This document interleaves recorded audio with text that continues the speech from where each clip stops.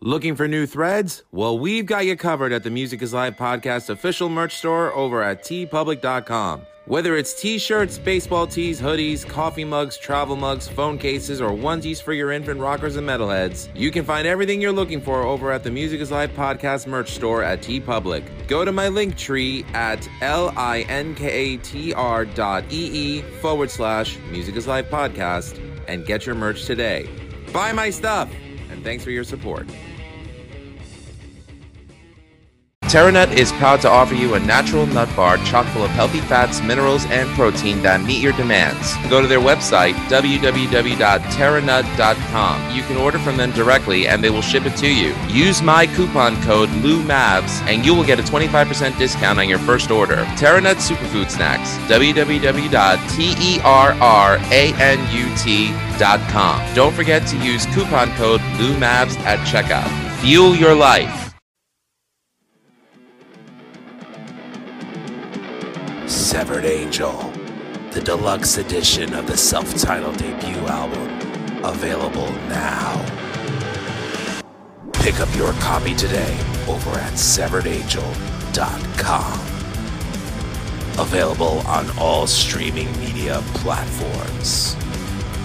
Severed Angel, get ready to ride the dogs of war. You're listening to the Music is Live podcast with your host, Lou Mavs, on the Rat Salad Review Network.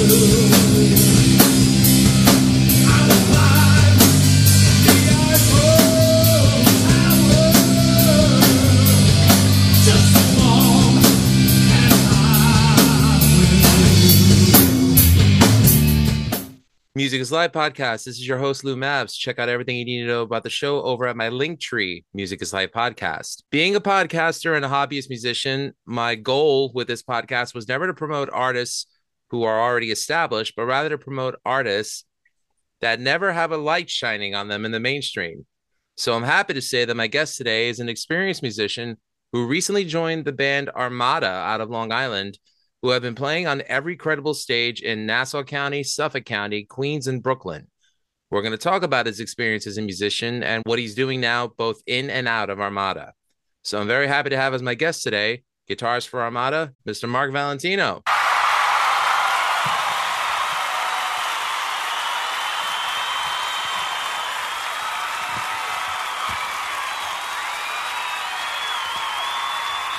Lou, thank you so much for having me today. No problem. It's a privilege. You're an excellent guitarist in your own. Oh, please. Thank you. I appreciate the music that you're putting out, man. Totally into it. Thanks. Yes, these guitars behind me are not just for show. I use them. There you go. They're tools. They're not pieces of art. We got to use them. Exactly. Besides, I resent the fact that the only person that could afford a $15,000 Frankenstrat is the one who could afford it, who can't play. Exactly. Exactly. Yeah. I people want to collect things. I never tell people what to do with their money, but if I'm buying a guitar, whether I'm something for a couple $100 or a couple of $1,000, I'm putting some mileage on it, man. We're using it.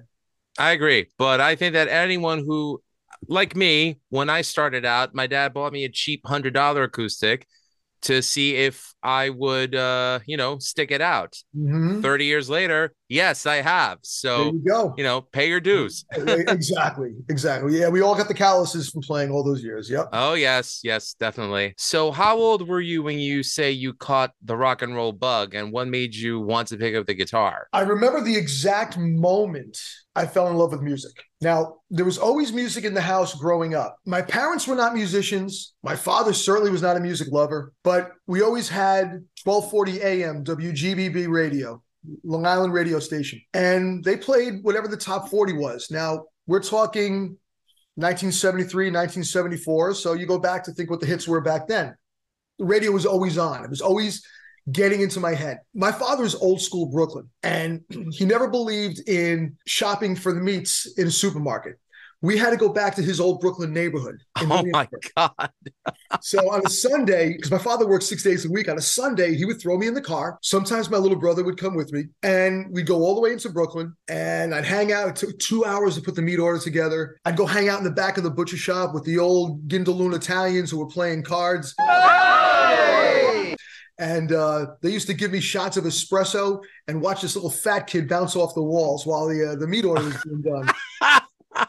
I swear to God. And they had a husky. I used to run that husky back and forth. By the time I was done with that dog, he was down on the ground. His tongue was hanging out. He was half dead. But there was one time on the way home, we were on the Grand Central Parkway near Parsons Boulevard. We just got past Queens Boulevard. So not too far from St. John's University then. Not too far at all. We were just gotten past Queens Boulevard. My father had the radio on, AM radio, because I remember the 5 push buttons in the car, and Born to Run by Bruce Springsteen came on. And as the first notes kick, it's got that drum fill that kicks into the song, and then it's this huge epic sound. I remember like looking at the radio, and my father was about to change the station. I remember grabbing his hand, Dad, no!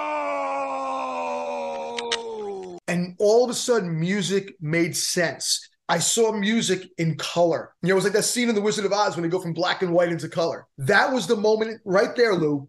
I knew I wanted to do something with music. I was 9 years old. It was 1975. I didn't get my first guitar until 2 years later. I have to admit, I grew up on Bruce Springsteen's music. How I feel about him as an artist now is irrelevant to what I thought his music was back then. But I will say, yeah, I can remember hearing Border Run the first time as well, because my brother had all the 70s cassettes up until Born in the USA. Right. But yeah, like that album, Darkness on the Edge of Town. I mean, oh my God, yeah. Talk about like, I mean, it kind of had that Phil Spector wall of sound thing where it just hit you. Born to Run did. Darkness didn't. That's the difference. Born to Run had that huge, epic Phil Spector wall of sound. Right. Darkness was a more stark album in contrast, and it was deep. I know exactly what you're saying, man. Those two albums right there got me into Springsteen. Right there. Yeah, and I got to admit, as a fan of Guardians of the Galaxy, I'm glad that they included the song Badlands on the soundtrack for the third one. Not a bad thing, right? Yeah. And it's funny you're talking about like music back in 1973 on, the 5 push button car stereo. Yep. And I'm thinking, again, Guardians of the Galaxy, Blue Swedes, Hooked on a Feeling. That probably was stuff you probably heard all the time. Absolutely. Everything from the 70s you could imagine was on that radio station. And it was like me and my brother sitting there eating our Cheerios in the morning, getting ready for school. It's still in my head. I can remember, like, I hear certain songs from the 70s and I'm transported back to Mineola, 1973, 1974, 1975, sitting there having cereal, getting ready for school. I'll hear those songs and I'll still think I'm that little kid listening to the music for school, having breakfast. I get asked a lot, like, what my favorite era of music is. And, I mean, I was born in 1980. So I grew up on like a lot of what they call the hair metal, although I don't call it hair metal. Mm-hmm. But, I also grew up on the classics, Rush and Black Sabbath. Yeah. But I have to admit, I think my favorite era of music is 1970s British hard rock. That really is like my favorite era of music. And for me, I would say it's like the one era that I'm the most influenced by. Everybody has their influences, and that's what resonated with you, and that's what helped shape your musical path. So we're talking about like 75 is when you probably first picked up a guitar then. 2 years later, 1977. So 77, I apologize. Okay. What was the experience like for you joining bands from back in the day to playing in a band now? I didn't get into my first real band until the year 2000. I was a very You're kidding me. I swear to you. Okay, you were born in 1980. Correct. I started high school in 1980. I'm going to be 57 in a couple of weeks. I'm just a little bit older than you. I hope I get toned as this man is by the time I'm 57. That's a lot of work, man. It's a lot of work, but thank you. Thank you. I'm trying now. I'm in Orange Theory. Like, Oh, the fat's turning to muscle, but I got a hell of a lot more to lose. it's 90% diet, 10% exercise. Watch your diet and watch your body improve. That's Agreed. what I understand. Yeah. So I'm a music lover. I'm not playing guitar yet. My mother's family's from Connecticut, Stamford, Connecticut. I've been going up there since I was a baby. My one cousin was a hippie in the 60s, saw the Beatles at Shea Stadium, went to Woodstock, did the whole Haight-Ashbury, San Francisco scene back in the 60s. He gave me my first guitar. It was a Sears Silvertone, when Sears used to sell guitars and drums and amps back in the 50s and the 60s. Right. That's the same company that made Paul Stanley's line of guitars for a while, For right? a little while, yeah. Right. Silvertone was reissuing Paul Stanley guitars, yeah. Mm. I bring this guitar home, no amplifier. My cousin tells my mom, yeah, I think there's a problem with one of the pickups. So if you plug it in, it's not going to work. My mother misinterpreted that too. If you plug it in, it's going to burn the house down. No good. No good. No good. No good. So I had no guitar amp. I'm sitting there picking along, think, think, think, think, think. Now, the problem is, at the time, my favorite band in the world was Kiss. I got into Kiss in 1976 when I heard the Destroyer album. That was my first album getting into them too, in 1993. But the problem with Kiss back then is they tuned down a half step to E flat. Correct. I did not realize this. I had this little pitch pipe that you used to use to tune your guitar, and I'm wondering why I'm not playing the chords the same way, because I am totally self-taught. I took 2 lessons in my entire life when I was 11 years old.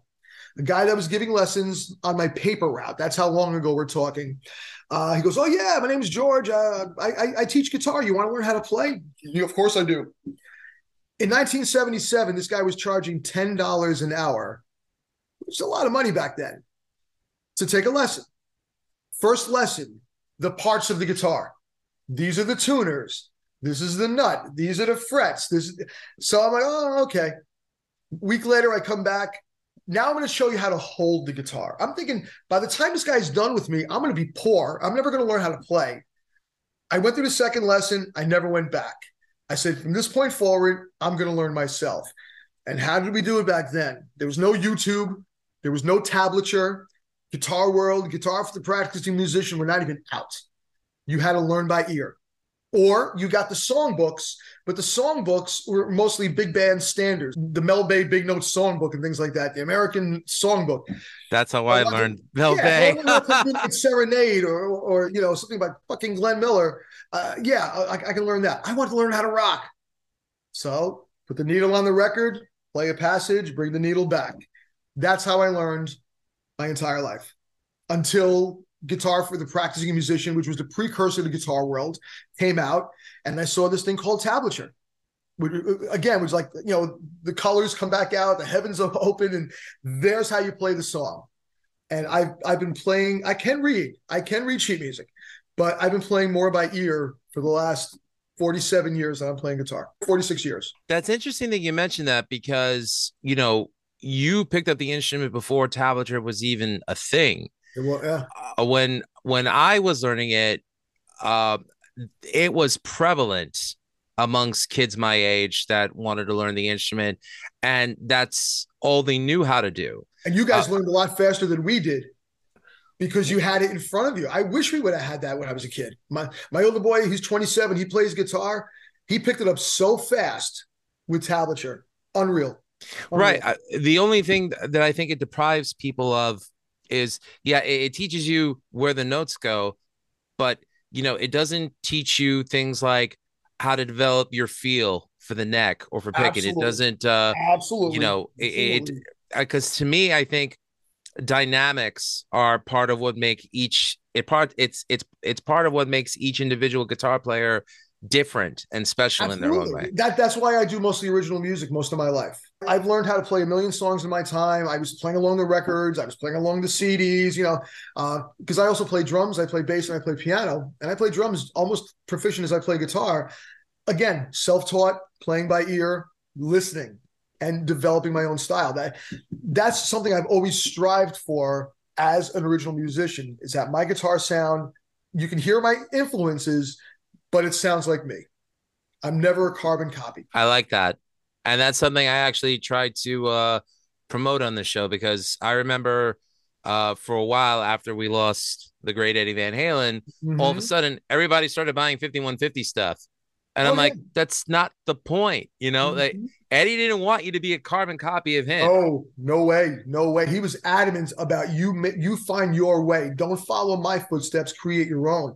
And it's funny you mention him because when I was around high school age, I would jam every now and then with some friends, and I was horrible. I think these guys just let me play with them out of sympathy because I was friendly with everybody. I'm a good guy. And there was this one guy, he went to New Hyde Park Memorial High School. I went to Mineola. And my friend's like, we got to jam with this guy named Darren. He's really, really great. He's a great guitar player. He had the Eddie Van Halen style and sound like you would not believe. He was playing a Kramer Beretta guitar. He did all the two-handed tapping. He had all the whammy bar tricks. He could play Van Halen. You closed your eyes, you thought Eddie was in the room. But we were playing stuff by Judas Priest. We were playing The Cars. We were playing Joan Jett. I mean, we were playing all the rock that was popular at the time. Every time he played, it sounded like Eddie Van Halen playing The Cars, Eddie Van Halen playing Judas Priest, Eddie Van Halen playing Joan Jett. I don't know whatever happened to him. I never saw him since, but he didn't develop a style of his own back then. He was a mere carbon copy of what was the popular flavor of the day. And I never wanted to be that. There was a guy who'd come into Sam Ash on Queens Boulevard, Mm-hmm. and he would take a PV model that was at the time that was Eddie's brand, Mm-hmm. and would just do Eddie Van Halen licks. And I'm like, all right, guy, this is getting old. Like Mm-hmm. I and I love Eddie. I mean, he's one of my Yeah. favorites. But it's like, to me, there's no reason why you can't take the influence of guys like Eddie, Neil Schon of Journey, John Petrucci of Dream Theater, Alan Holdsworth, kind of put them in the blender, work Mm-hmm. it out, and then figure out how you fit into that mold. And I Right. think that's what I like about your guitar playing so much, is Thank that you. it sounds like you. You know what I mean? So Yes. Yeah. You mentioned all of my influences in one sentence. Uh, I'm fortunate that I grew up in the 80s where, yes, hair metal was the big thing, but the whole shredding guitar scene was just coming together. I learned how to play fast before I learned how to play well. And I would listen to Yngwie Malmsteen. I was listening to Al Di Meola. Neil Schon is probably one of, if between him and Steve Lukather, they're my two top guitar players of all time. great choices. Great choices. If I was ever going to copy anybody, copying those two, you're not doing something wrong because they're so multifaceted. So I was absorbing everything I can get my hands on. Steve Vai, I've been a Vai disciple. Satriani, I actually worked out at a gym once with Steve Vai when he was in Whitesnake in like 1990. Right. He grew up in Carl Place. He came back to visit his parents for Thanksgiving. It's the Sunday after Thanksgiving. I'm in a gym in Mineola. He walks in. I see a guy in the distance come in. I thought it was a woman. Purple velour tracksuit, hair pulled back in a ponytail, and that big nose. That I'm sounds like Steve Vai. that is Steve Vai. I walk up to him, and I don't get starstruck very easily. I meet a lot of famous people with my job. Treat people like human beings. That's all you have to do, right? Right. Passion and Warfare had just come out, and I wore that thing out. I think I wore that vinyl to the point where you can see through the other side.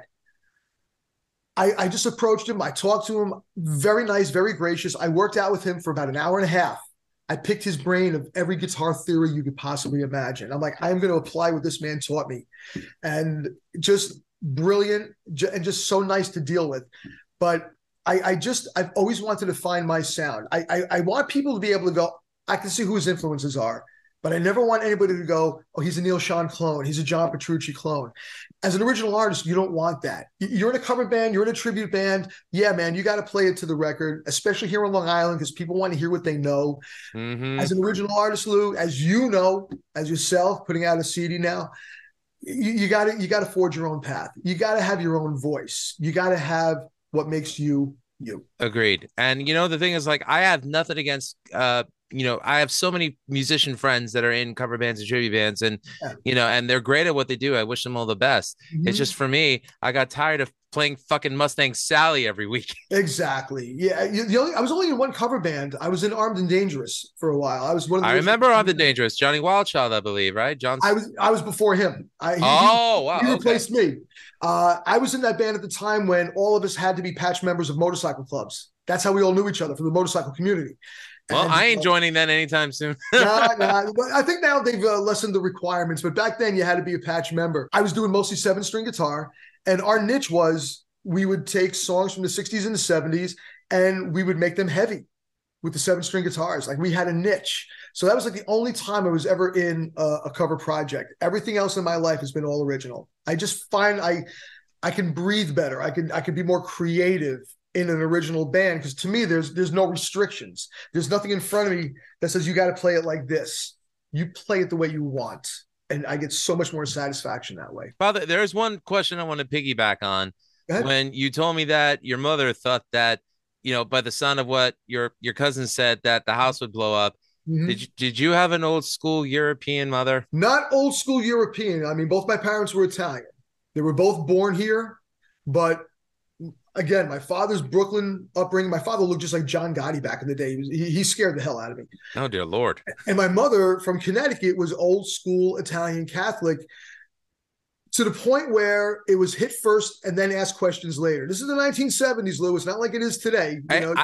You took your lumps back in the day, baby. Oh, trust me. I grew up with my lumps too. First generation born of Greek parents. So, yeah. Okay. Well, una fata, una razza. Exactly. Well, there was one time when my grades in the marking period were not up to my parents' expectations, and they took the guitar away from me. And my mother put it in my bedroom closet. She goes, for the rest of the marking period, you got to concentrate on your grades. Because I don't know how I made everything work, but I went to school. I played every little league sport that Mineola had to offer. I had friends. I had a life, but I still found time to play hours a day with that guitar. I still found time to practice. You take that thing away from me, you might as well just take away my will to live. I get it. Like a month in, I think I took it out of the closet. And again, no amplifier, Lou. I'm sitting on my bed. I'm going, ding, ding, ding. And, moms have that supersonic hearing. They have that supersonic hearing. Oh, yeah. Flies up the stairs. My door slams open. It's like the gates of hell opened up. She's screaming. She grabs the guitar. She throws it down the stairs, and the neck breaks. I think it's bad enough it's not, Lou, it's bad enough it's not my guitar. I mean, it's bad enough that it happened, but it's not even my guitar. It's my cousin's guitar. I never told him until like 25 years later, as an adult, as a married man with a kid, that we were at a family function. He goes, "Hey, how's that Silvertone doing? You still have it?" Funny you should ask. Yeah. And I explained to him what happened all those years earlier. And he's like, it's okay. It was a piece of crap guitar anyway. I was like, thank God. I think a little of me just died inside hearing all that. I remember it vividly, man. Things like that, they leave an indelible impression on you. For me, growing up as a guitarist, I remember when I came home with my first half stack. Ooh. My mom freaked the fuck out. Like, she was just like, she was ready to throw it out. I'm like, do you know how much I spent on this thing? Mm-hmm. I had practice amps growing up. Like I said, I didn't start playing in bands and stuff and getting half stacks until I was married, out of the house, and on my own. So I always tell everybody there was two things that were very unpopular in my house: me and my guitar. So I don't think bringing a half stack home would have gone very well with my family. No. What would you say were some of the more exciting venues or towns that you've played? Like, what were some of your most memorable gigs? Probably the most memorable was I had the band Cosmos Moon together for 14 years, from 2000 through 2014. I joined it when it was half cover, half original. And over the years, it morphed into my band because a lot of players came and went. Me and the drummer were the only two original members. So we kind of melded it into what we wanted it to be.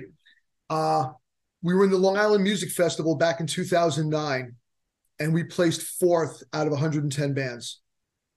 And playing the Crazy Donkey in front of close to 1,000 people was the most memorable 20 minutes of my life.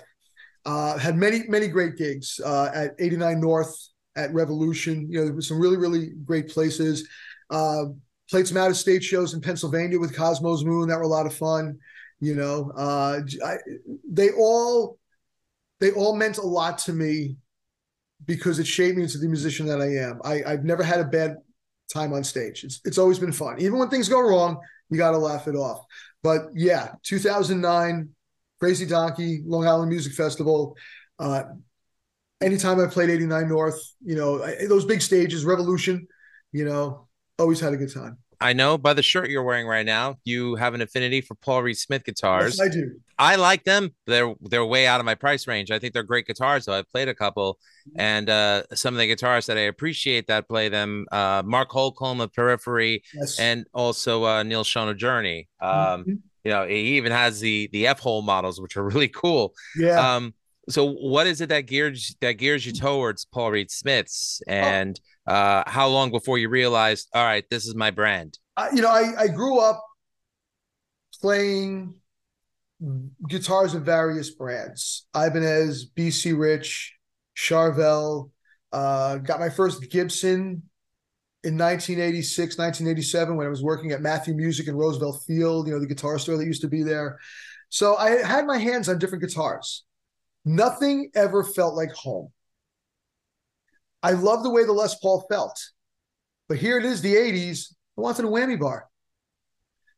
I loved my BC Riches. I loved my Charvels, but that bolt-on neck didn't have the sustain that I wanted, even though I had a Jackson with active pickups, you know? And it was around 1986, 87 that I was in the city. I took my first trip to 48th Street when all the guitar stores were there. I got a lot of clients in the area. I walk down that block now, and it almost brings me to tears that you can't even see anything that even suggests that used to be the music capital of New York. But I go to where was I? It was either Sam Ash or Manny's. It was Manny's. It was Manny's. They had this black and yellow striped guitar on the wall, and I'm like, I never saw this kind of guitar.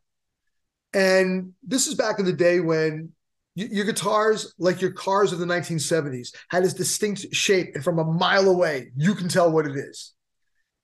I see this double cutaway guitar with a 3-to-a-side headstock. And what are those inlays? I get closer. I'm like, birds? I'm like, this is incredible. But the price tag was well over $2,000, even then. So, you know, hey, I want to try out that guitar. Sit down with it. Felt perfectly balanced, neck through body, humbuckers, these weird locking tuners with a whammy bar. I'm like, all right, so far it's got everything I need. Started playing it. And PRS guitars back then all had the wide, thin neck. The neck pattern was perfect. I have big hands, but I don't want to fight the guitar. Sometimes with Les Pauls, especially a Les Paul Custom, it has that beefier neck, and that's what I had. And it just felt perfect. Couldn't afford it. I didn't get my first PRS until 1991. And I had to trade my Les Paul Custom, my Charvel Model 6 that I bought brand new in 86, and $500 in cash for this PRS that I got at Sam Ash when they used to be in Hempstead back in the day before Carl Place. And the guy that I used to see over there all the time, his name was Joe Cardone. He was a salesman. He's like one of the highest ranking vice presidents of the Sam Ash Corporation now, but he was my guitar guy. And I remember bringing this guitar home, and I wanted to sleep with the damn thing. I mean, I was married at the time, and the wife was getting a little jealous, you know, but it felt right. And I've had many different PRSs over the years. Like, I'll keep it for a few years, and then I'll either trade it in and trade up, or I'll sell it and trade up. I just recently bought a couple of years ago a custom 24 in whale blue. I got it from a guy in New Jersey from a Facebook PRS page. And shout out to Keith. Thank you for hooking me up. And he's a collector, but he's also a player. But this guitar was made back in 2010. I dare you to find a scratch or a blemish on this guitar. It looks like somebody just built it today and handed it off to me. So And mint condition then. mint is not even the word, because I had a whale blue back in 2000 that I bought. And when I was getting into Cosmo's Moon, and I ended up selling it some years later, and I regretted it ever since. It was the best guitar I ever had in my life. And I bought the same looking guitar, the whale blue, 24 frets, burn inlays, and it's my main stage guitar. It's my main stage guitar. I love PRS. I even have a hand signed letter from Paul Reed Smith. I wrote the company back in 1991, telling them how much I love the guitar, that it's the most amazing thing I've ever played. I got a hand signed letter from him. It's not one of those form letters that, thank you for your patronage. We appreciate blah, blah, blah. Nope. It was typed on a typewriter, alluding to things that were in my letter, and that classic Paul Reed Smith signature in pen at the bottom. I got that in a frame. It's somewhere in a box. I got to find it. That is pretty sweet. Yeah. Yeah. The company has always been very customer friendly, always. And their product to me is just, they're pricey. I will admit, it sets you back a little bit, but I can't see playing on stage without that being my main guitar. And I have other guitars that I'll shuffle in. I have a beautiful Brian Moore custom that I like to play. The green one that you usually see in a lot of my pictures. Yep. But the PRS is definitely, and I just bring it out for shows. I don't even use to record with it. I use the Brian Moore to record. I use the Brian Moore mostly in rehearsal. The PRS, she gets the stage time. That's very cool to know. I'm happy that Paul Reed Smith has actually, they kind of went to the more inexpensive consumer friendly models with the SE models. I really like the Mark Tremonti one. And like I said, that Mark Holcomb is also a PRS user, and they have his guitar in 6 and 7 string with Evertune bridges. So it's not floating, so it stays in tune the whole time. Their SE stuff is really good quality because it's like the American-made parts that are shipped over there and assembled overseas where the cost factor is so much cheaper. But it's still a quality instrument. It's not garbage. I've had a couple of SCs over the years. They are good guitars. And if you wanted to swap out the pickups and put in the true Core Series pickups, if you want to swap out the non-locking tuners for the actual locking tuners, it's not going to cost you much, and you got yourself a really damn good guitar. The SEs they're underrated. People sometimes compare them to either Squier or Epiphone. They think of it as like the minor leagues of like Gibson and Fender would be, but they're not. They're actually really good guitars. See, I play Fender Mexican mostly, and I just modify them. Like I take the bridge and replace it with a DiMarzio Super Distortion S, and I take the bridge, the stock bridge that comes with them, and I replace them with Vegatrem VT1s. And those bridges actually add so much crunch and sustain. Absolutely. I've had a couple of the Mexican Strats, man. I love the Mexican Fender Strats. Absolutely. You know what it is? You have guitar players who just love the instrument, and where they find quality, which may not be naked to the human eye, but when we grab it and we feel it and we play it and there's that spark there, we know. I have no tolerance for guitar snobs. I just don't. No, I never have. I never will. You know something? You could play the most expensive guitar through the most expensive amp with a $300 monster cable and every pedal known to man. But if you can't play guitar, what's the point? Get off the stage. You're a pig in a silk suit. A pig in a silk suit is still just a pig. So you can put a $200 in my hand, $200 guitar in my hand. You can put a $2,000 guitar in my hand. It's still going to sound like me, whether it's good or bad. That's up to the listener. It's still going to sound like me. This is where the guitar playing comes from, kids. The tone lies in the hands. Don't forget that. All in the hands. That's what it is. And you can play through. If I play through John Petrucci's rig, I'm not going to sound like John Petrucci. Let's face it. So it's in the hands. That's what some people don't understand. There's an old story that Ted Nugent played Eddie's Frankenstrat, and he sounded like Ted Nugent. There you go. Eddie played his Ted Nugent's Gibson hollow body and sounded like Eddie. Exactly. Because that's just in the player's DNA. Yeah, exactly. So I've never been a snob. I just know what I like. Right. There's certain brands that I'm not going to buy because I've spent enough time in Sam Ash and Guitar Center that I know what I like. I'm not going to poo-poo. I'm not even going to tell you the brands that I'm not really crazy about because it doesn't matter. I can just tell you what I do like. There you go. Be positive. That's why I just vanilla and chocolate, man. Everybody's got to have their favorite flavor. That's all that matters. What you like. Well, actually, I was going to ask you what some of the equipment that you do use. I've been using Line 6 religiously for about almost 25 years. Line 6? Okay. Yes. I used to be the guy, like when I used to work at Matthew Music, I had a Marshall valve state combo amp. And because we used to buy things for cost, most of my paycheck went back into the store. I was running 9 Boss pedals on the ground.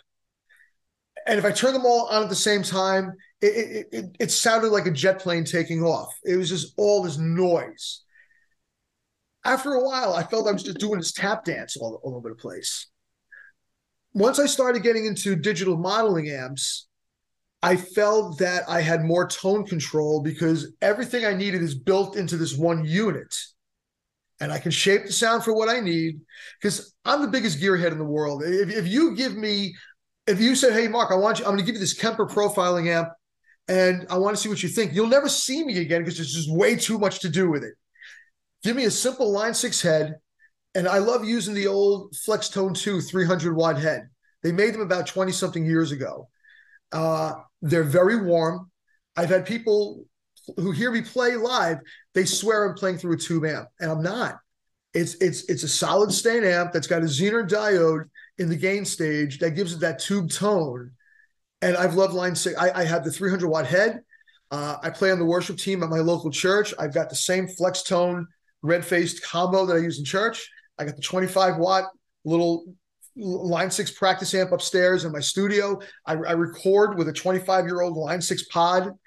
I'm totally sold on Line 6. It works for me. That's awesome. Actually, I'm happy to share with you what my live rig is. Yes, I'd like to know what you're playing. The Horizon, and this is not a paid advertising, but we're 2 guitar players talking shop, so I might as well. The Horizon Devices Apex preamp. It comes with its own noise gate. And here is the tight switch, so you can press it down for tighter rhythms and open it up to cool. Yeah. And I actually found these on Reverb. You can't really find these in stores unless you find them used. You actually have to order them from Horizon Devices. But this is what I use for rehearsal and for is that DI into the PA system? Yes, this has it can go straight front of house. That's awesome. And, for me, it's like, I think I'm just over the point of like bringing amps and things like that because, having some PTSD from being in a cover band situation where you're stuck all the way in the corner with your stuff and you don't realize it, but they put you right next to the bathroom. So I'm just done with that. I like, to have some space. So, you throw that with a wah pedal and some delay to give you some nice sounds. And I'm set, like I used to be the guy that had the pedal board of like, 8 different variants of like flanger and I'm just like, okay, what am I doing this for? Keep it simple. As we get older, we want to economize. My older boy is 27 and a half, Mark Valentino Jr. He's a phenomenal guitar player, and I'll give him a shout out. He plays in a grindcore band called Blame God.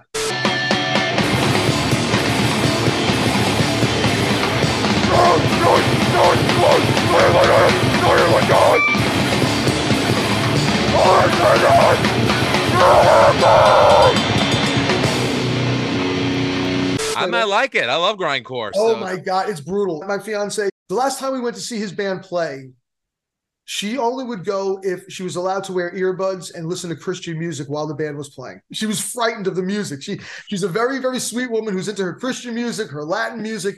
I've kind of got her into the rock and metal stuff, but it's scary sounding music.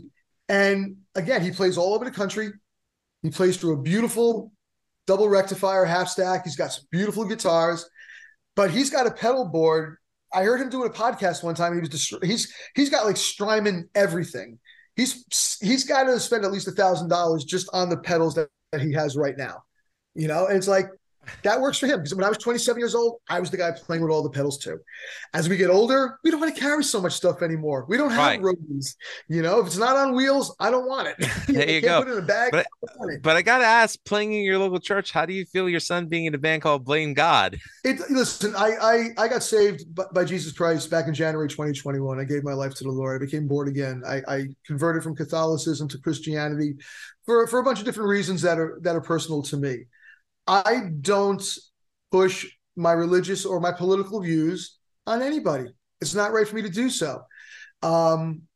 He doesn't even understand the lyrics of their songs. He just plays guitar in the band. I ask him all the time, what are the lyrics? He goes, Dad, I have no friggin' idea. I just play he's like, I have no fucking clue, Dad. I'm like, all right, I can live with that.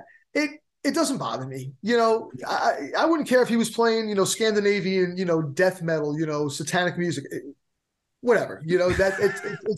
It has no bearing on my life. I can't be trying to fault you for the speck in your eye when there's a log in mine. That's beautiful, man. Beautifully well put. Yeah, that's really what it is. So as a born again Christian, I don't let that extent of my spirituality and my faith in God dictate what my son should be playing in his band. He's making music. He's happy. He's a good guy. Has never gotten into trouble. Leave him alone. I think that's awesome for you to say that. I mean, I'm Christian myself. I'm a believer myself. I was born in the Greek Orthodox Church, but I ended up marrying a Catholic girl. My daughter's Catholic, and I play in a band called Severed Angel. And I have to tell people, we're not a religious or a political band because all of us, the five of us that make up the band, are completely different people. Sure. We agree on some things, we disagree on some things. Sure. All we care about is just writing good songs. So, and we all get along because of that. So, like you said before, Springsteen, you're not really crazy about him now. There's a lot of people I know who all they focus on is his political views. I don't care what his politics are. The music shapes my life. The music shapes me as a songwriter. Music has been there in my lowest points of my life when nobody else was there for me, and has been there when I've celebrated the best moments of my life. What do I care what that person's political views are? Their music kept me from maybe doing something I shouldn't have done to myself. What do I care what his political leanings are? It makes no difference to me. I'm there for the music. That's awesome. I'm glad you could share that, Mark. Thank you. Absolutely. So I've seen old footage of Armada back when they had their original guitarist, and it sounded really good. Yeah. But with you in the band now, it appears as though there's been new life that's been brought into it. Yes. What was it that led you to joining Armada? I had taken a few years off from music. I was in an original band for a few years. It was just getting to the point where I wasn't enjoying myself in the band. We would have our text threads, and I'm like, sounds like high school, man. Like there's too much drama here, and I just wasn't enjoying it as much. We were doing a lot of pay to play shows, where you're paying the guarantee for some washed up headliner. I just wasn't enjoying it anymore. I quit the band without even I was actually on vacation in Florida. I'm sitting on a beach watching the sun come up, and I'm reading these text messages, and I'm like, I don't want to fucking do this anymore. And I'm a firm believer in anything in my life that I've ever done, that once I am not happy, anything in my life, Lou, I walk away from. I don't try to stick it out. Life's too short. You got to find your happiness. There's a reason why the windshield is bigger than the rearview mirror. There's more in front of me than there is behind me.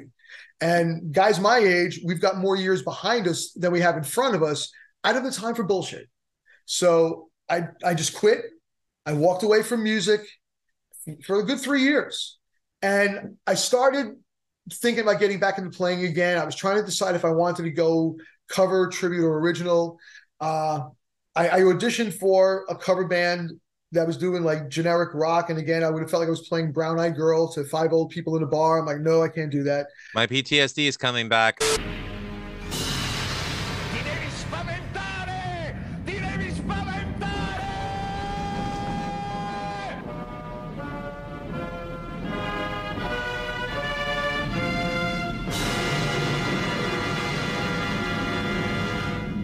There you go. I started Twitch, I started putting out a bunch of ads on different Facebook musician pages. I'm on like a dozen different Long Island music pages. And I just put down, guitarist looking to join a band, many years of stage and studio experiences. I've done studio work, any style of music to be entertained. And I didn't hear anything for months. In fact, maybe one band, which will remain nameless, it was an original band. It wasn't a good fit. I was pretty much going, all right, I guess I'm just going to, concentrate on motorcycles or concentrate on my cooking and things like that, And Armada called me. Dean, the drummer, saw my ad. Their guitar player had decided to leave with very little notice. For whatever his reasons were, he just did not want to play music anymore. They respected that. We're all adults. And Dean called me up and he goes, I saw your ad. I'm like, what ad? He goes, the ad you had on Facebook. I'm like, that was months ago. He says, yeah, well, I found it and we really like you and we want you. It wasn't even like we want you to audition. It wasn't like, learn all these songs and we'll decide whether you're, he's like, no, we think you're a good fit. There's something about you that we like. I live in Oceanside. They rehearse at the Singer's House in Long Beach. I'm like 5 minutes away from rehearsal. I was like, okay, give me a bunch of songs, learn them. And we clicked immediately. They're good guys. Armada's been around for 20 years. This year, we're celebrating our 20th anniversary. When I was in Cosmos Moon, I was playing shows with these guys back in the day. I knew who they were. Just lost touch with them, especially with COVID knocking everybody off the stage.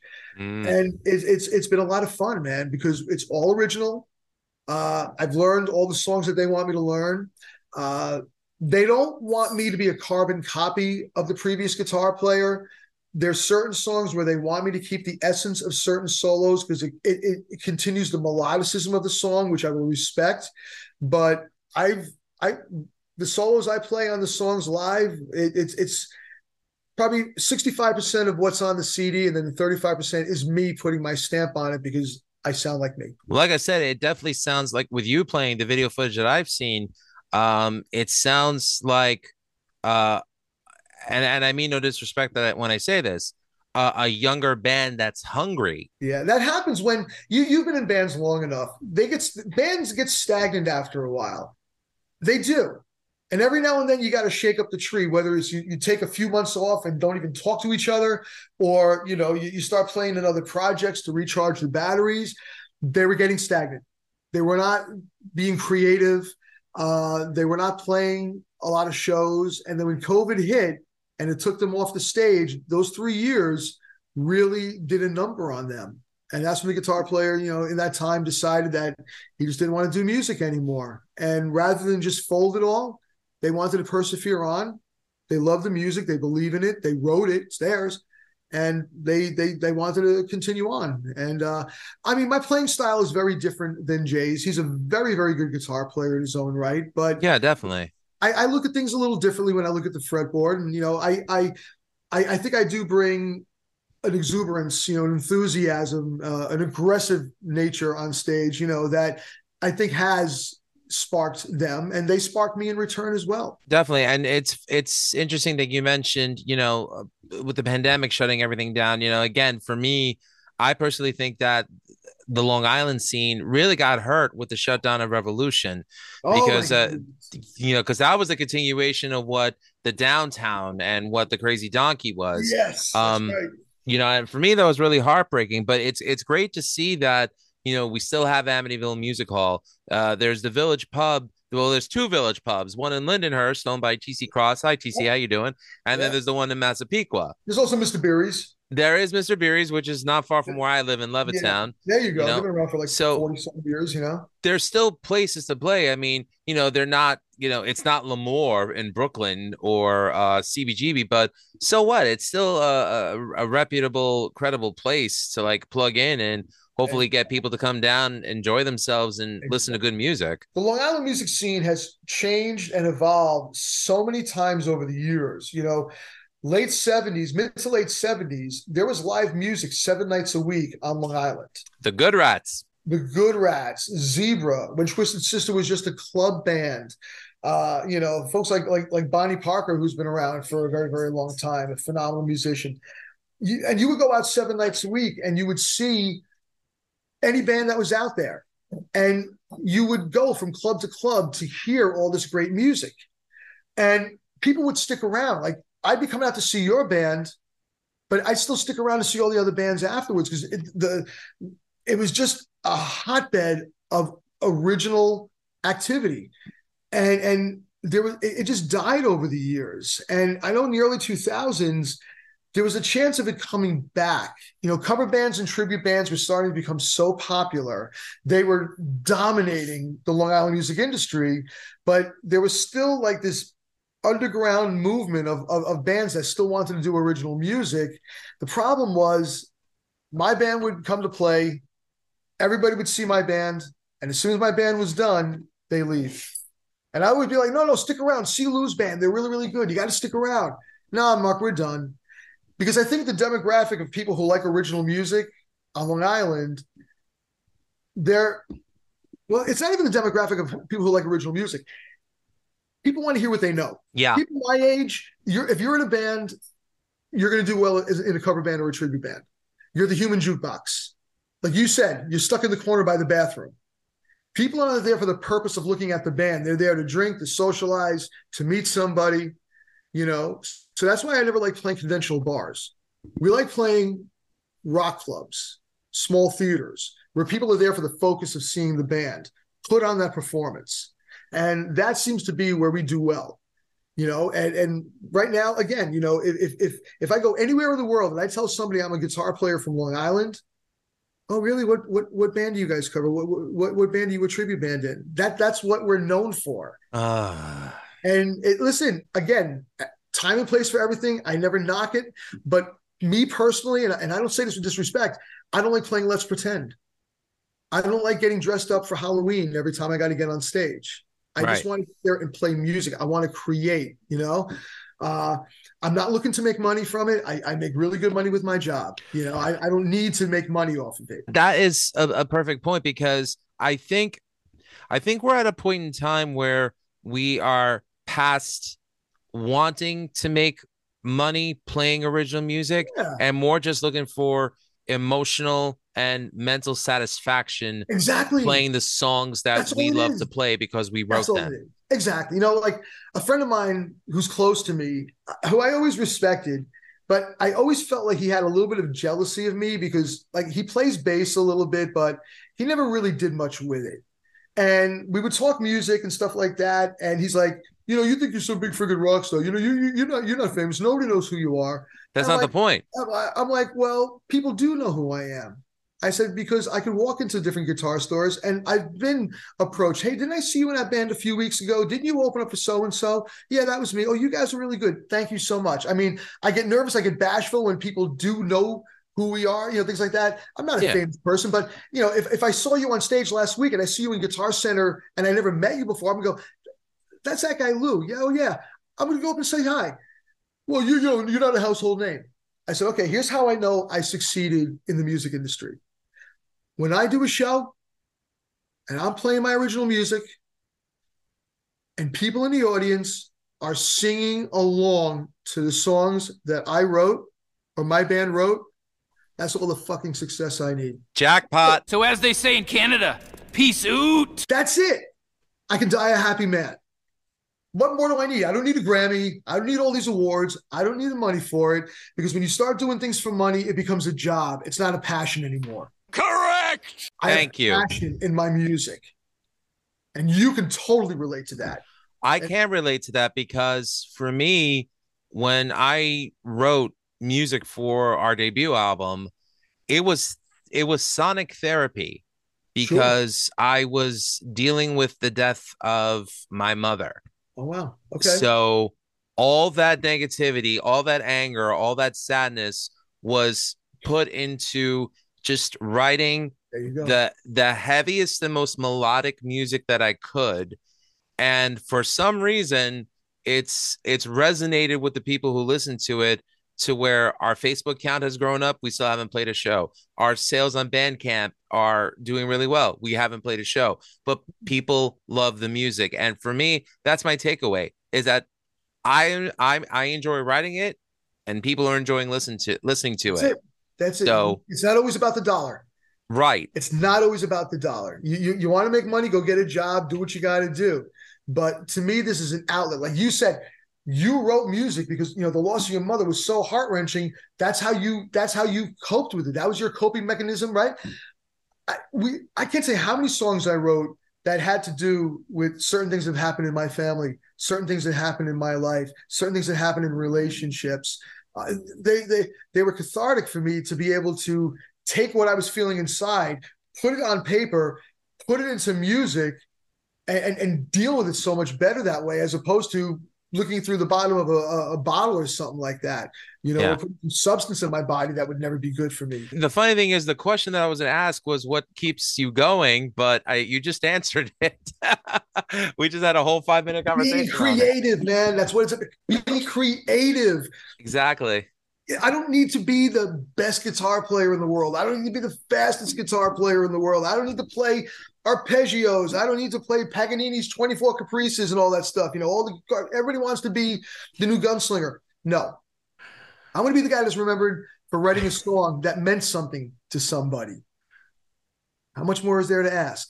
What keeps me going is the desire to create something new.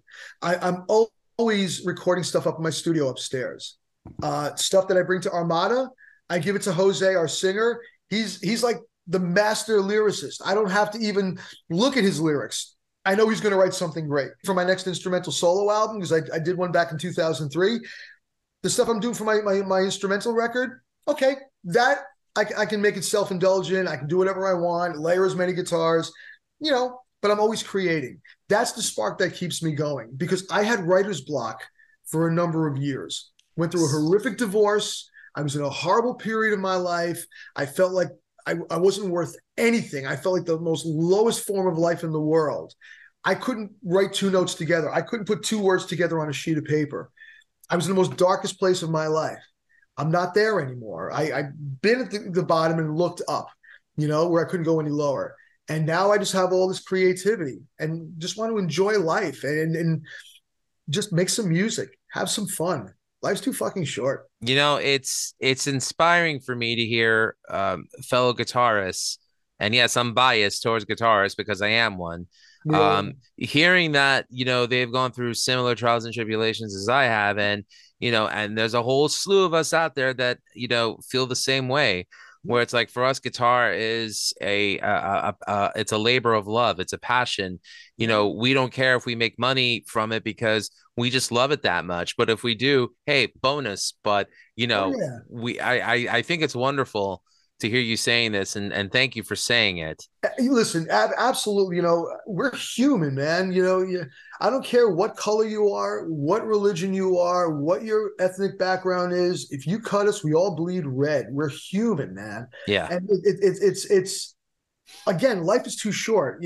I lost my mother in 98. I lost my father in 2001. I'm still not over it. There's still times when I grieve, and I've written songs that have my parents in mind. I've written songs about friends of mine who have died and stuff like that as a way to honor them and remember them. And I was never, even though I grew up in an era with all that hair metal stuff that we talked about, I was never good at writing songs about sex and partying and stuff. I think like in the early 90s, I wrote one song that was about getting laid. It never saw the light. I wrote these lyrics out. I wrote some music. I'm like, what am I doing? Come on, stop. I go back to like, would Springsteen write a song like that? No. To me, my songs have to tell a story. It's got to give you that visual. It's not just sound for the sake of sound, and I also have a problem where I have a hard time writing songs that are under 6 and 7 minutes long. I guess that influence comes out, so my songs will never be on pop radio. I can tell you that, but I write what I feel and hear. I'm true to myself. I'm never going to sell out. I'll probably never have the opportunity to sell out, but I just want to create music that's got some substance behind it, that people are not going to listen to it and go, well, he's a great guitar player. I want people to go, I can see where this person's coming from. I feel like that too. He hears me and I can relate. That is what makes the difference. That human connection, that symbiotic connection between the artist and the listener. That to me is what's most important. And to provide some anecdotal humor to it, I mean, for me as a kid growing up, my two gateway albums into metal were Def Leppard's Pyromania and Quiet Riot's Mental Health. Oh my God, sure. Yeah. Not knowing that Quiet Riot was Randy Rhoads' band, that was before Ozzy. Yeah. And, Randy is one of my all-time. Him, Tony Iommi, Eddie Van Halen, and Richie Blackmore make my Mount Rushmore. There you go. But I'd have to say that, as much as I love Mental Health and I can still listen to it to this day, I can never write a song like Let's Get Crazy where the second verse starts, I want to kiss your lips, not the ones on your face. But the thing is, oh, it's fucking brilliant. I couldn't write something that shallow. Yeah, I can never be Gene Simmons, who wrote a song where the line was, I want to put my log in your fireplace. I mean, come on. I just can't do it. Number one, the woman in my life, I can't show her disrespect. She's my goddess. I put her up on a pedestal. I would never want to write anything where someone's going to go, is he writing that about her? I mean, no, that's my sanctuary, I'm so glad you never write a song like Burn, Bitch, Burn and Dedicate. Nope. Never going to happen. But I know what you say, like gateway to metal. For me, it was Metallica's Kill 'Em All. Oh, that's good stuff. And Number of the Beast by Iron Maiden. And I learned in high school because I saw Metallica January 21st, 1984 at the Rio Theater in Valley Stream. They were playing. I didn't even know Valley Stream had a venue. Yeah, it was an old movie theater before these multiplexes when you had a standalone movie theater, just one big ass screen with a balcony, the old fashioned movie theaters. Right. The Rio Theater was an old movie theater that was converted into a concert hall. So they took off the screen, they built a stage, and they still had all the seating and the balcony. And Kill 'Em All had just come out, I think a year or so earlier. Metallica was coming through, and my friends wanted to go. I'm like, yeah, I'll go. The men's room was the dressing room. You're kidding me. I was standing at a urinal, and all of a sudden I get pushed into the urinal. Now, I'm this like hot-headed 18-year-old guy. I'm like, what the fuck? I turn around. I'm looking at the James Hetfield's chest. He was putting his boots on and he backed up into me. And the two of us are like apologizing to each other. He's this freckle-faced, this pimply-faced kid. Right. And I'm like this jock Guido musician guy, all rolled up into one. And I was like, what are you guys doing here? Like, oh, this is the dressing room, dude. I'm like, oh, okay. I got to ask, was this the Kill 'Em All for one tour with Raven? Raven did part of the tour, but the band that opened up was a local Long Island band called Takashi. The singer was a guy named Danny Stanton. He manages Twisted Sister now and some other bands. Yeah, I've heard of him. Yeah. Danny's band Takashi opened the show. But that was the tour with Raven. Raven didn't do that show, though. I think Takashi got on because they were a local band. Kill 'Em All, I learned how to play that album note for note, like when it first came out, man. Like I said, I learned how to play fast before I learned how to play well.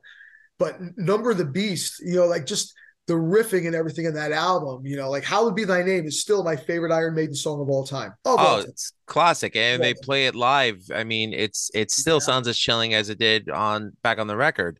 I'll tell you a funny story. They played the UBS Arena last year. Right. Who just turned 12 yesterday is the biggest Iron Maiden fanatic in the world. Good job starting him off very well. Both my boys got started off right. I took Jamie to see Maiden last year, his first concert ever.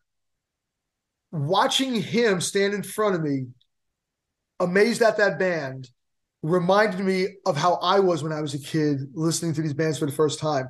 When they played Hallowed Be Thy Name, I was welling up with tears in the middle of this huge arena with this most emotionally incredible song.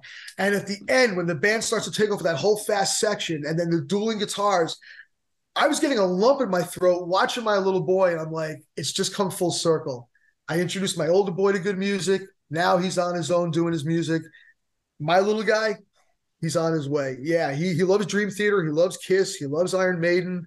He loves music, and we'll see where it takes him. It's beautiful that you shared that. I had two older brothers. My older brother Mike was the reason why I wanted to become a musician, because I loved how he played bass, and I lost him 6.5 going on 7 years ago. He had a heart attack, but he was my inspiration to want to be a musician, and our band was always Rush. So like we always got to play Rush together, which was great.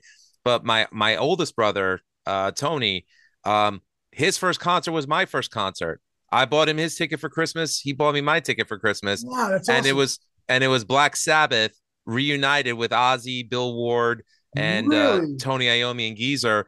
At the time, it was a Continental Airlines arena, but Yeah, people remember it as the Meadowlands or the Izod Meadowlands, the Center. Brendan Byrne Arena, yeah. So that was our first concert, Oh my God. each of us. So both of us got to hear War Pigs live in person. We're screaming our heads off and singing it with Ozzy. And it's like, you mentioning Maiden with your son just brought me back memories. So it's amazing. Yeah, it's like the name of the podcast, people. I mean, it's a fact. Okay. To me, music was always much more than just something that was on in the background. And you can definitely relate to this as a guitar player. As musicians, we can never just listen to the song for the sake of the song and walk away. We're analyzing every component, the drums, the guitar, the bass, the vocal, the mix, the tone, the way the musicians interact. It's like I analyze everything, probably to a fault, but I get much more out of it than just listening to something casually. And then I'm like, song's over. Oh, that's 3 minutes of my life I just wasted. I'll never get back, Yeah. And the crazy thing is the time that they took to record those songs. Like, think of a song like Metal Gods by Judas Priest. It's really easy to replicate those sounds today because you could probably buy the sample for them. But they were actually hitting kitchen utensils. They were on pots and pans to make those sounds. The sound, what they did was they took a whole bunch of cutlery and they put it on a metal tray and they kept on dropping it on the ground. And every single time. You have to appreciate that. Absolutely. Absolutely. There's a difference between a casual music listener and a music lover. Right. I will admit, my woman Rosemary was a casual music listener until she met me. And then I've been teaching her all about music. I've been taking her to so many shows. You mentioned Priest.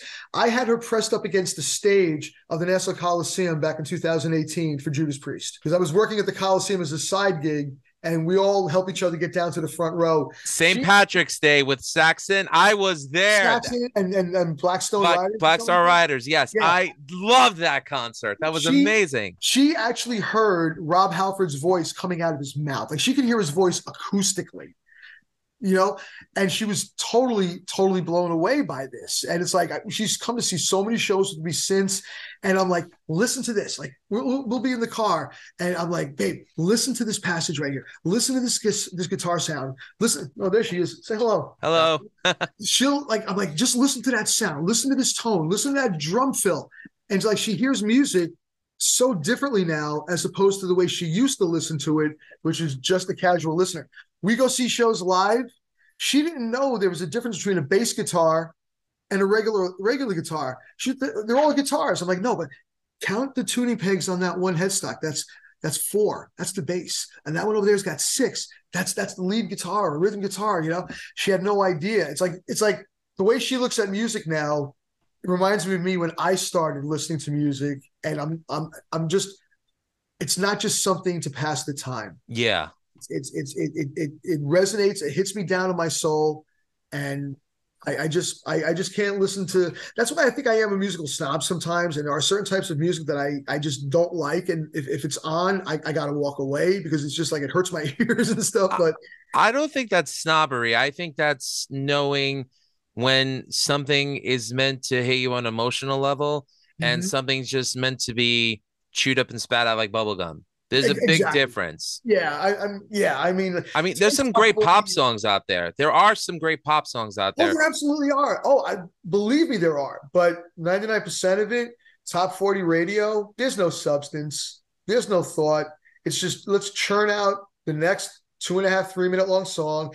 They got to reach the chorus in less than 60 seconds. It's got the same sound. It's an algorithm. Yeah. It's formula. Exactly. It's very formulaic.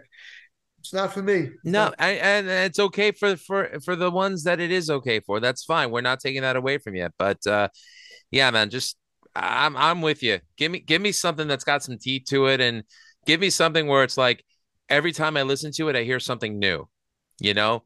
And I think that's why, I go back and I listen to a lot of older records, because there's so much more going on than just what you hear on the surface.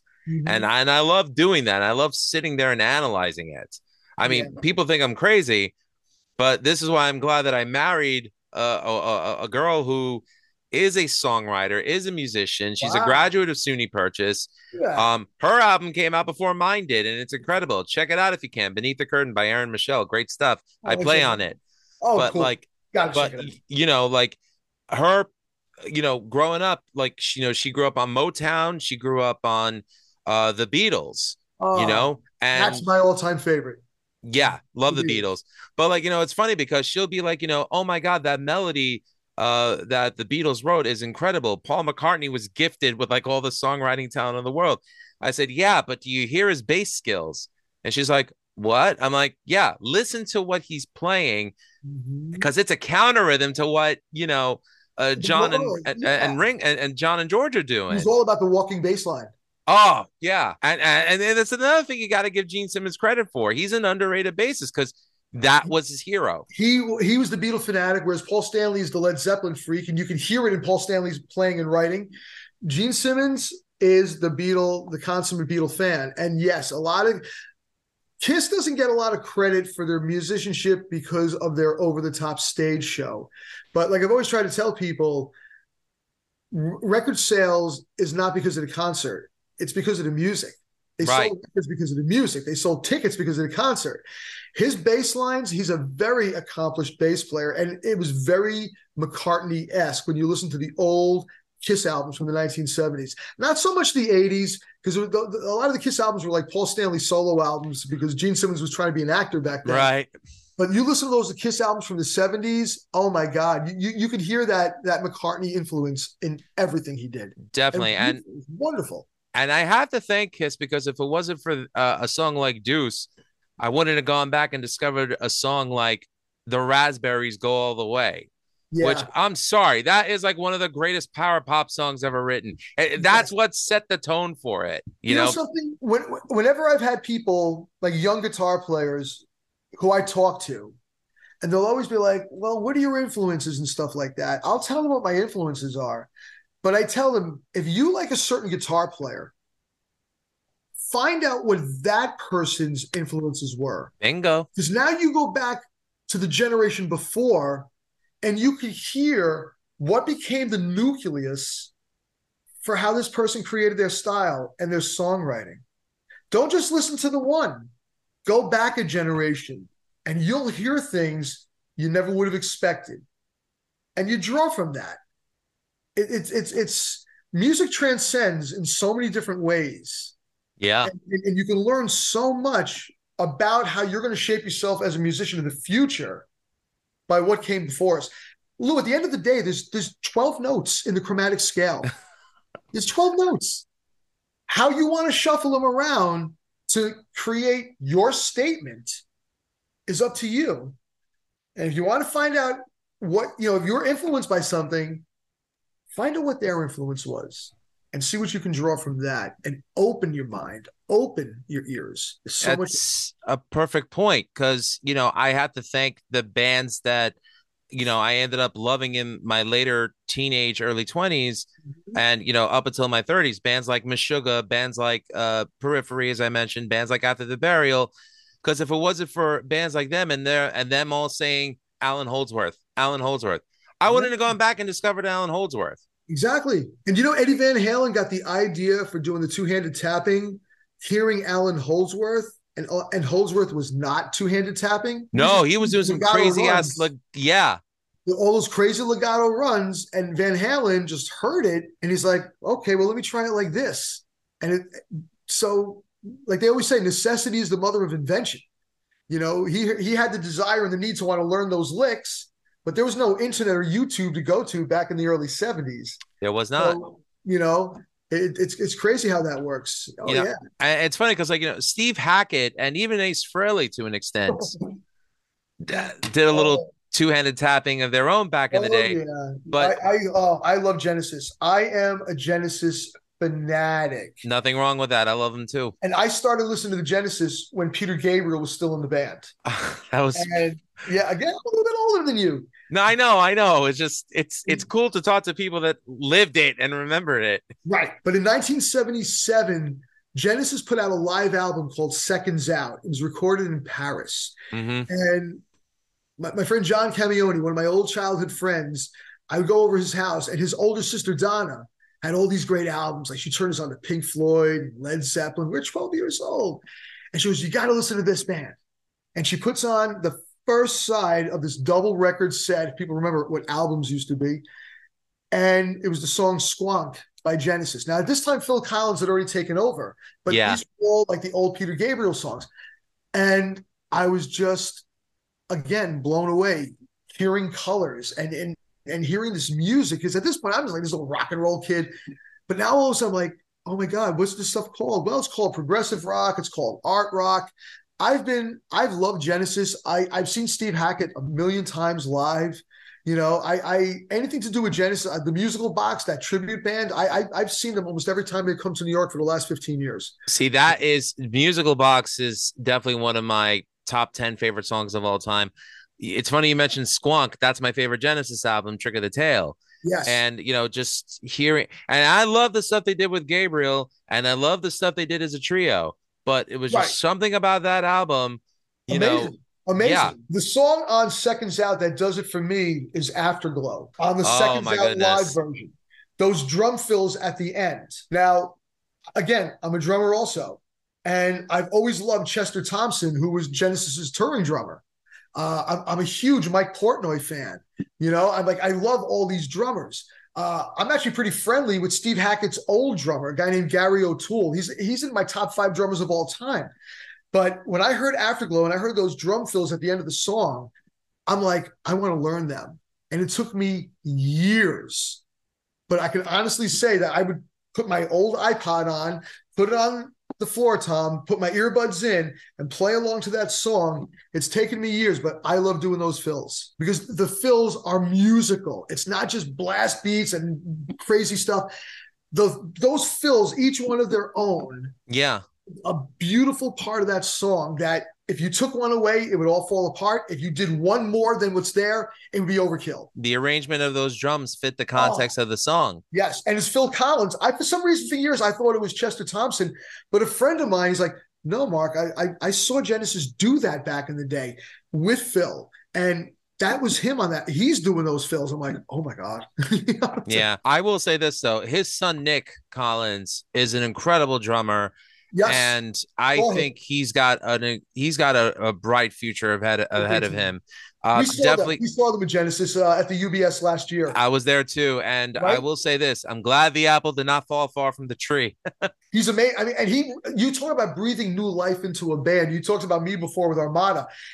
He made those songs a little grittier, a little heavier, without turning it into Dream Theater level, but he took that progressive music and he gave it a hell of a rock feel to it that just worked.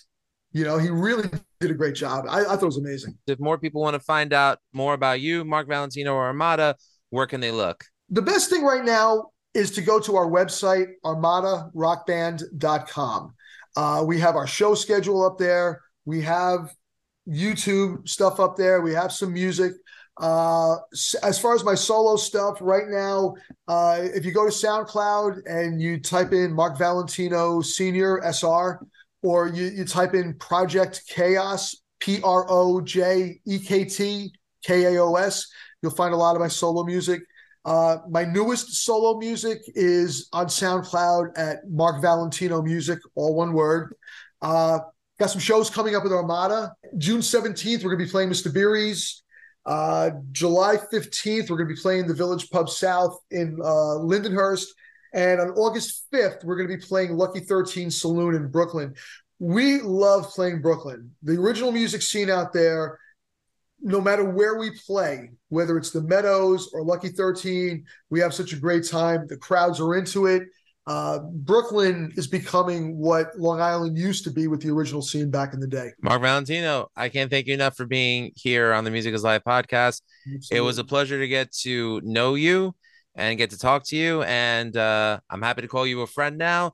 Absolutely. And, I hope to come check you guys out one day very soon. I'm going to try to come to the Beeries one since that's my local place. We can hook up some shows with Severed Angel and Armada. Let's do some shows together. You're a friend, you're a brother now, you're family. So this was a lot of Thank fun. You. And definitely want to see you soon. Sounds good. Hide your wife, hide your kids. There you go. To find out more about the Music is Life podcast, check us out over at Linktree. That's linktr.ee/Music is Life podcast. Also, don't forget to check out the parent network, Rat Style Review, over at ratstylereview.com. And don't forget to check out my original band, Severed Angel, over at severedangel.com. Once again, Mark Valentino of Armada, thank you so much for being on the show. My pleasure. Thank you so much for having me. And remember, all art is valid. Cheers. Right.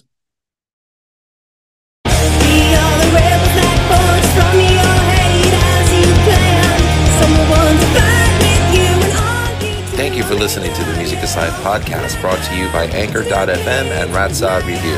Check out the other shows on Rat Style Review, including Beyond Bushido, Old Man Metal's Musings, The Right Opinion, The Vieira Vault, the Timo Tolkki podcast, the BS Sessions with Mark and Jerry, Just the Cheese Please, and the Friday Night Party with the great Harry Barnett and Evie. Graphics by Rocky Baya. For commissions, find them on Twitter at ROCKYBAIA. Intro and outro music for the show is Lose Control by The Rebel Medium, written by Jacqueline Guitard, Ernest Leuk, and Lou Mavs. If you'd like to donate to the channel, please donate to our PayPal at musicisLifepodcast@gmail.com. If you're in a band and you want us to review your music, then contact us at loumavs@musicisLifepodcast.com. Special thanks to Wayne Noon and Greg Noggle. With much love and gratitude to Aaron, Anna, and Alalicious. For more information, check out www.musicisLifepodcast.com. And don't forget to check out www.ratstylreview.com. Remember, all art is valid. Thanks for listening. Cheers.